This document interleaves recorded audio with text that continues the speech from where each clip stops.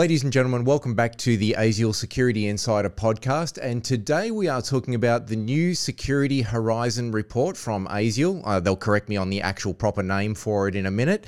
But the report has been commissioned by ASIAL through the Australian Security Research Centre to look at where the security industry is going over the next 5 years and what we need to do to get there. Joining us on the podcast today, we have Brian Decaires, CEO of the Australian Security Industry Association Limited, Dr. Gavriel Schneider, Senior Researcher and Director at the Australian Security Research Centre. We have Nicholas Martin, who is the current Chairman of the Forum of Australian Security Executives, and we have Cameron Smith, who is the Director of Security, Licensing and Enforcement for SLED with New South Wales Police. Gentlemen, welcome to the podcast. Actually, we'll start with you, Gav.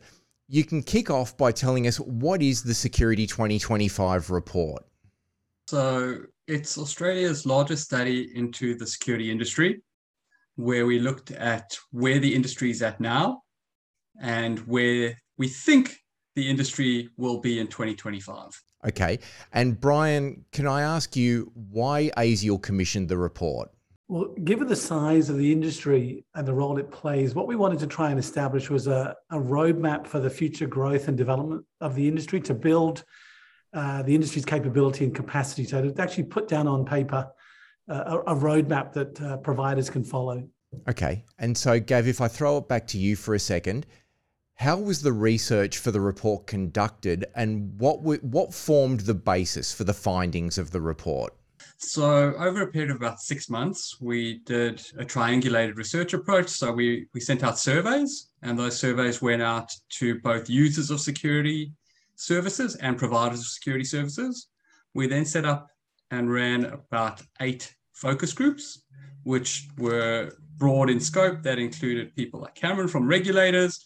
It included law enforcement agency representatives, government representatives, small businesses, large businesses, and medium businesses. And we also looked at an interview segment with different providers. We then did about 18 individual interviews, with people like Nick and many other role players throughout the industry.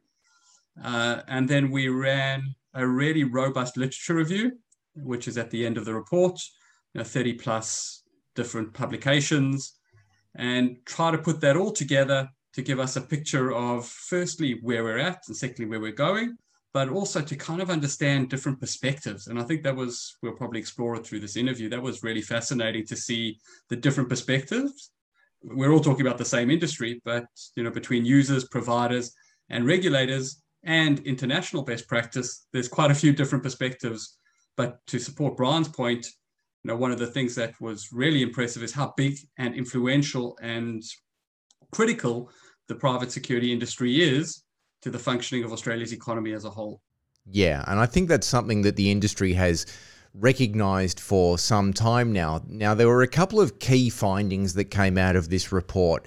And obviously, for those people who want to read the report, you can go to www.asial.com.au, asial.com.au, and you can get a copy of the report there. But it's a 100-page report, so we're not going to have time to go into every single nuance of the report on this series of podcasts. But I want to start with one of the first key recommendations that the report makes, which focuses on the need for national licensing and standards and recognition across state borders. Now, this is something that the industry has been struggling with for, dare I say, the better part of 20 years. So how is it that you think we're going to achieve that, or that we might want to achieve that in the next 5 years? And Cameron, I'm going to be interested in your feedback on this coming from a regulator's point of view. But, Gav and Brian, but perhaps starting with you, Gav, what are we going to do differently over the next few years that hasn't been done over the last 20 years? I think there's a few things to kind of highlight. And the first one was that no one party can be solely responsible for a professional, robust security industry. And for too often, there's been this, it's the regulator's fault. It's the buyer's fault. It's the supplier's fault. And one of the key things we found is actually, if we want to have this industry that is global best practice, it's not going to happen by one party doing one thing. So that's the first part. The second part, before I hand over to Brian, was that there were vastly different agendas being driven by the different state regulators, and it was quite clear early on that it's kind of hard for them to get on the same page. And it was as a result of that we suggested that potentially a federal structure like Home Affairs sets up a security industry coordination office to try and assist the states in getting on the same page, because I think it's really hard for the individual states to do that. Yep. Brian, your thoughts on the subject? I echo basically what Gav said. I mean, I think what the report finds is that you need to have a coherent approach. An industry on its own can't achieve that. It really needs to bring all the parties. So certainly regulators have a role, end users have a significant role in helping to arrive at that destination. But I think we need to get on the same page and agree on the destination, and then start working towards that destination, because we've skirted around this issue. I think we first put a position to the police ministers, a meeting back in 1996. I think COAG flirted with the idea in the late noughties, in about 2008, 2009, and we're still inching, I think, closer, but I think we need a coherent approach, and it needs everybody to work together. So Cameron, obviously as the Director of Security Licensing and Enforcement for New South Wales, you're intimately familiar with this. And this is probably a question that you get perhaps more so than any other, I would dare suggest. What is it right now, to your mind, that's preventing this from happening? Because again, to repeat my earlier point, we seem to have struggled with this for almost 2 decades now. Is it achievable? And what do you feel needs to be done to move to the next stage? To be honest, I'm pretty pessimistic about the chances of it being achieved. I think the way in which all states have reacted to the COVID pandemic has shown how difficult it is for state and territories to align with their, philosophies and also their approaches to dealing with issues. Trying to get the states and territories to agree and stick to a national plan for COVID has, as we all know, reading the media, been very difficult. And we've seen that in the security space. I mean, there's just completely different philosophies underlining these issues. I mean, I've been around involved in the regulation industry for 18 years now. So I was here through the whole COAG process, which Brian mentioned, and all states and territories agreed to a set of guiding principles through that process. And everyone said that they had implemented those principles, but they all did it in very different ways with varying degrees of effectiveness. And I really don't know how we get to a national point of view. I understand industry's desire for it. I have a strong desire for it as well, but I just don't see it on the immediate horizon. Let me ask then, if the appetite were there at a federal level to make this happen, whether it be for things like a national security capability, surge capability for national events, surge capability in the event of a major attack, or things like that, if there were an appetite at a federal level, is this something that the federal government can push through if they wanted to, or does it really have to come down to the individual states? Well, I'm not aware of any occupational licensing scheme that is administered federally or guided federally, as the report suggests, with a coordination office. Probably the best precedent that I can think of is the way that the Commonwealth took over regulation of the vocational education and training industry. VTAB in New South Wales and the equivalents were abolished and replaced with the national ASQA, Australian Skills Quality Authority. So there is some precedent there, whereas a clear need to be consistent in the regulatory approach across the country. But there's no other precedents that I'm aware of. I mean, the Commonwealth Government considered it in terms of the establishment of a National Occupational Licensing Authority, which very quickly folded when the states and territories couldn't agree on those harmonised standards. Okay. But before we move on to the next recommendation, there is one more question I want to ask you, Cameron, because I think this is something that comes up time and time again, and I know that you and I have discussed this before, and I think we need to try and do our best to put paid to it. This is not a revenue issue, am I correct? It's not like all the states are trying to protect this big pot of gold that they get out of security licensing and registration. You've explained to me before this is actually a cost exercise for you. You don't make money out of security licensing. I'd be surprised if any jurisdiction is doing better than breaking even. When we look at the licensing fees, yes, if you only consider SLED's costs, there's probably a slight profit, but you incorporate, all the indirect costs, both within police and across the government, in servicing the regulation. Take, for example, the legal fees that go with us defending matters at courts and tribunals. They're not covered in SLED's budget. You add in all those and we'd be making a loss. So then, building on this point, Gav, one of the next things that you mentioned in the report was the need for the creation of a security industry coordination office within the Home Affairs Ministry to facilitate rather than direct achieving national regulatory reform. I mean, obviously, some of the basis for this finding, I assume, was driven around the need for national licensing. But what is this office that you're talking of, and how would that work? Obviously, there were limitations in how far we could go with the research, and those specific machinations would obviously have to be worked out by the government themselves. But bearing in mind, Home Affairs has the primary responsibility for national security, it makes logical sense that something like this would sit there. And looking at legislation, for example, like the security of critical infrastructure coming through, it's been driven by Home Affairs, and therefore is probably heavily reliant on the private security industry to make that sort of legislation actually work.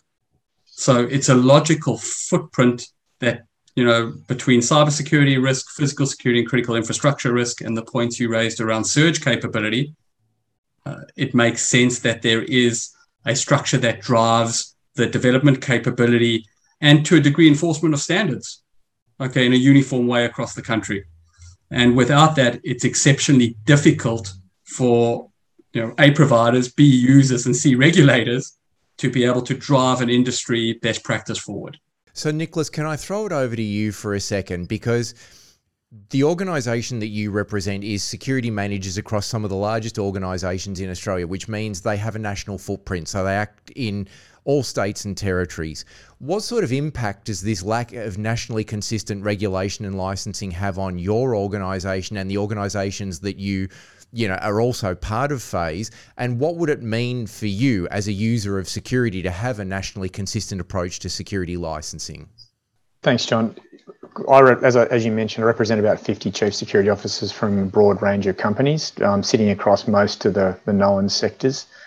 From a licensing point of view, it varies for different members. So if you think about a large retail chain or a large shopping centre operator or a large food distribution company, I won't name names, but you probably can figure that out for yourself. For them, they've got a large amount of security guards operating within their environment, and this would be a challenge to manage the different requirements across their site.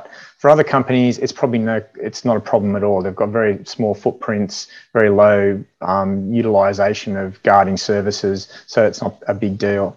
But then when you actually accumulate it up, then it starts to become more challenging when you're starting to look at awards that are associated with them. There might be the systems that you're putting in at your sites, which are connecting nationally.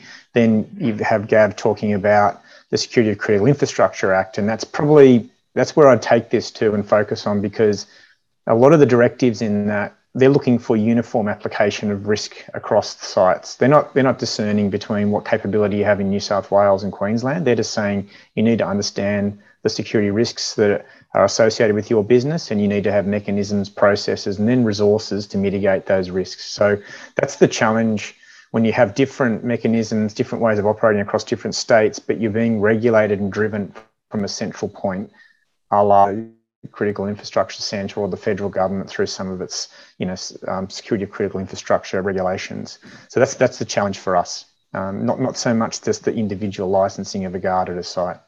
So, Brian, as the peak body for the Australian security industry, there are going to be people sitting there looking at ASIAL saying, well, clearly you're magic. Why haven't you made this happen yet? Talk us through this and what ASIAL's plan is to try and move this to the next step, and what the industry can do to help ASIAL do that, because it seems, based on the findings of the report, that this is one of the key areas that really has to happen in order for us to take it to the next level. I think the challenge of getting all the states to align is a little bit like herding cats. We get them all pretty close, but then one of them runs off somewhere else. So I think it is achievable. We've achieved it with the getting national training competency standards. So that took a bit of doing, but it got there in the end. So I think that the approach that we are looking to take going forward is to try and draft up a national model security act, which would be hopefully applicable to all states and territories, like they've done in work health and safety and other areas. I think you need to give some answers rather than just hope that the states all get a bolt of inspiration and come on board. So the idea is to try and provide a framework from which we can actually start a discussion and actually get as I said before, to have a destination to say within the next 3 to 5 years, we would like to get to this point, because I think it is in the national interest to have a better skilled, more professional, better respected industry. It is in the interest of the national economy. So we've got to find a way to do it. And certainly we can lead as much as we can, but we need others to come on board and actually start advocating for, I'm not sure we'll ever get to the point of having a national license, but I think if we can get to national consistency, that is a major step forward in getting to where we want to get to as an industry. And that just does not just apply to the protective security services side. It also applies to the technical electronic security sector and also the cyber security sector, these are all areas that are going to mushroom in the next 3 to 5 years. And we need to address all those areas, not just the physical, the protective world. The virtual and the physical worlds are actually colliding now. So we need to put in place mechanisms to address those challenges. Yeah.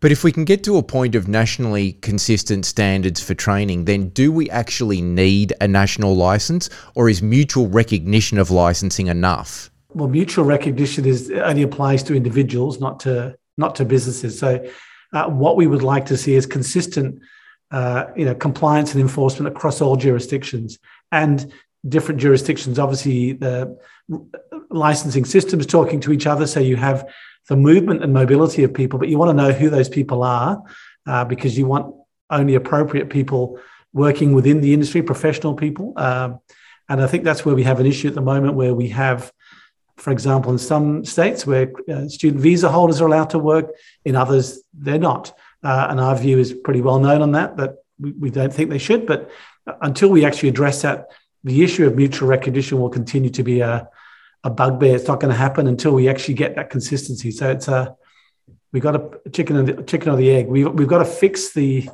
licensing requirements across jurisdictions before we can fix the mutual recognition. Ladies and gentlemen, that is all we have time for in this episode. I would like to thank our panel, Brian, Gav, Nicholas, and Cameron.